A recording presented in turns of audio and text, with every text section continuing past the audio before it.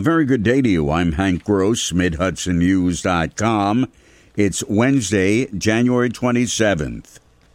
Unemployment inched up in the Hudson Valley counties in December 2020, the state labor department said. Sullivan County had the highest rate of joblessness at 6.2%. The lowest unemployment rate in December was in Columbia County with 4.5%. Orange County saw 5.9% unemployment. Ulster County had 5.4%, and Dutchess County had 5.4%. An agency of the Orange County government is available to assist people who have lost their jobs because of the coronavirus pandemic. County Executive Stephen Newhouse said the Office of Employment and Training will help with new skill training and other issues with job searches.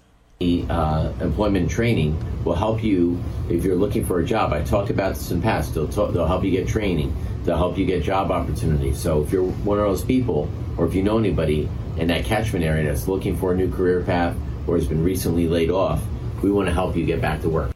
On Tuesday, Newhouse toured businesses at the Warwick Tech Park, site of the former Mid-Orange Correctional Facility, and said there are job opportunities at many of those companies.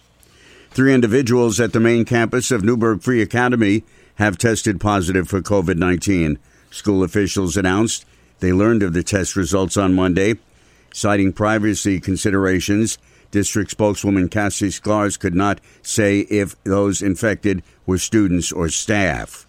An Ellenville teen who attended an outdoor party at an abandoned ski lodge near the ice caves at Sam's Point in Wawarsing remains missing after 34 years.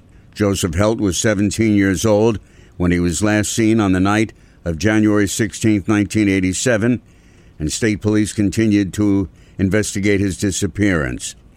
Helt left the ski lodge area with friends in a white Subaru. They were on their way to the ice caves at Sam's Point. The vehicle got stuck in snow, and Helt left on foot to find help. He was never heard from since.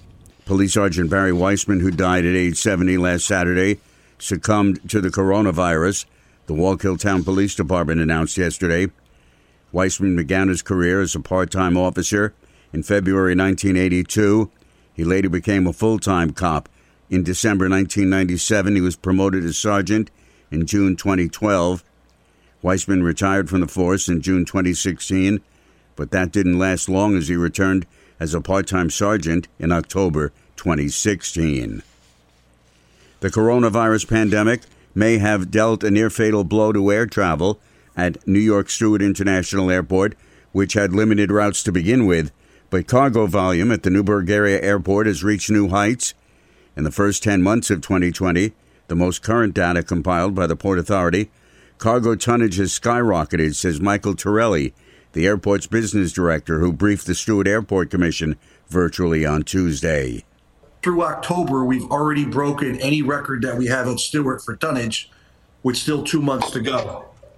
Preliminary numbers through November are showing that trend continuing, and on-ground inspections through December are showing that it's going to be multiplying. When you add up cargo and mail shipped, a total of almost 48,000 tons have flowed through Stewart, the most ever in a 10-month period.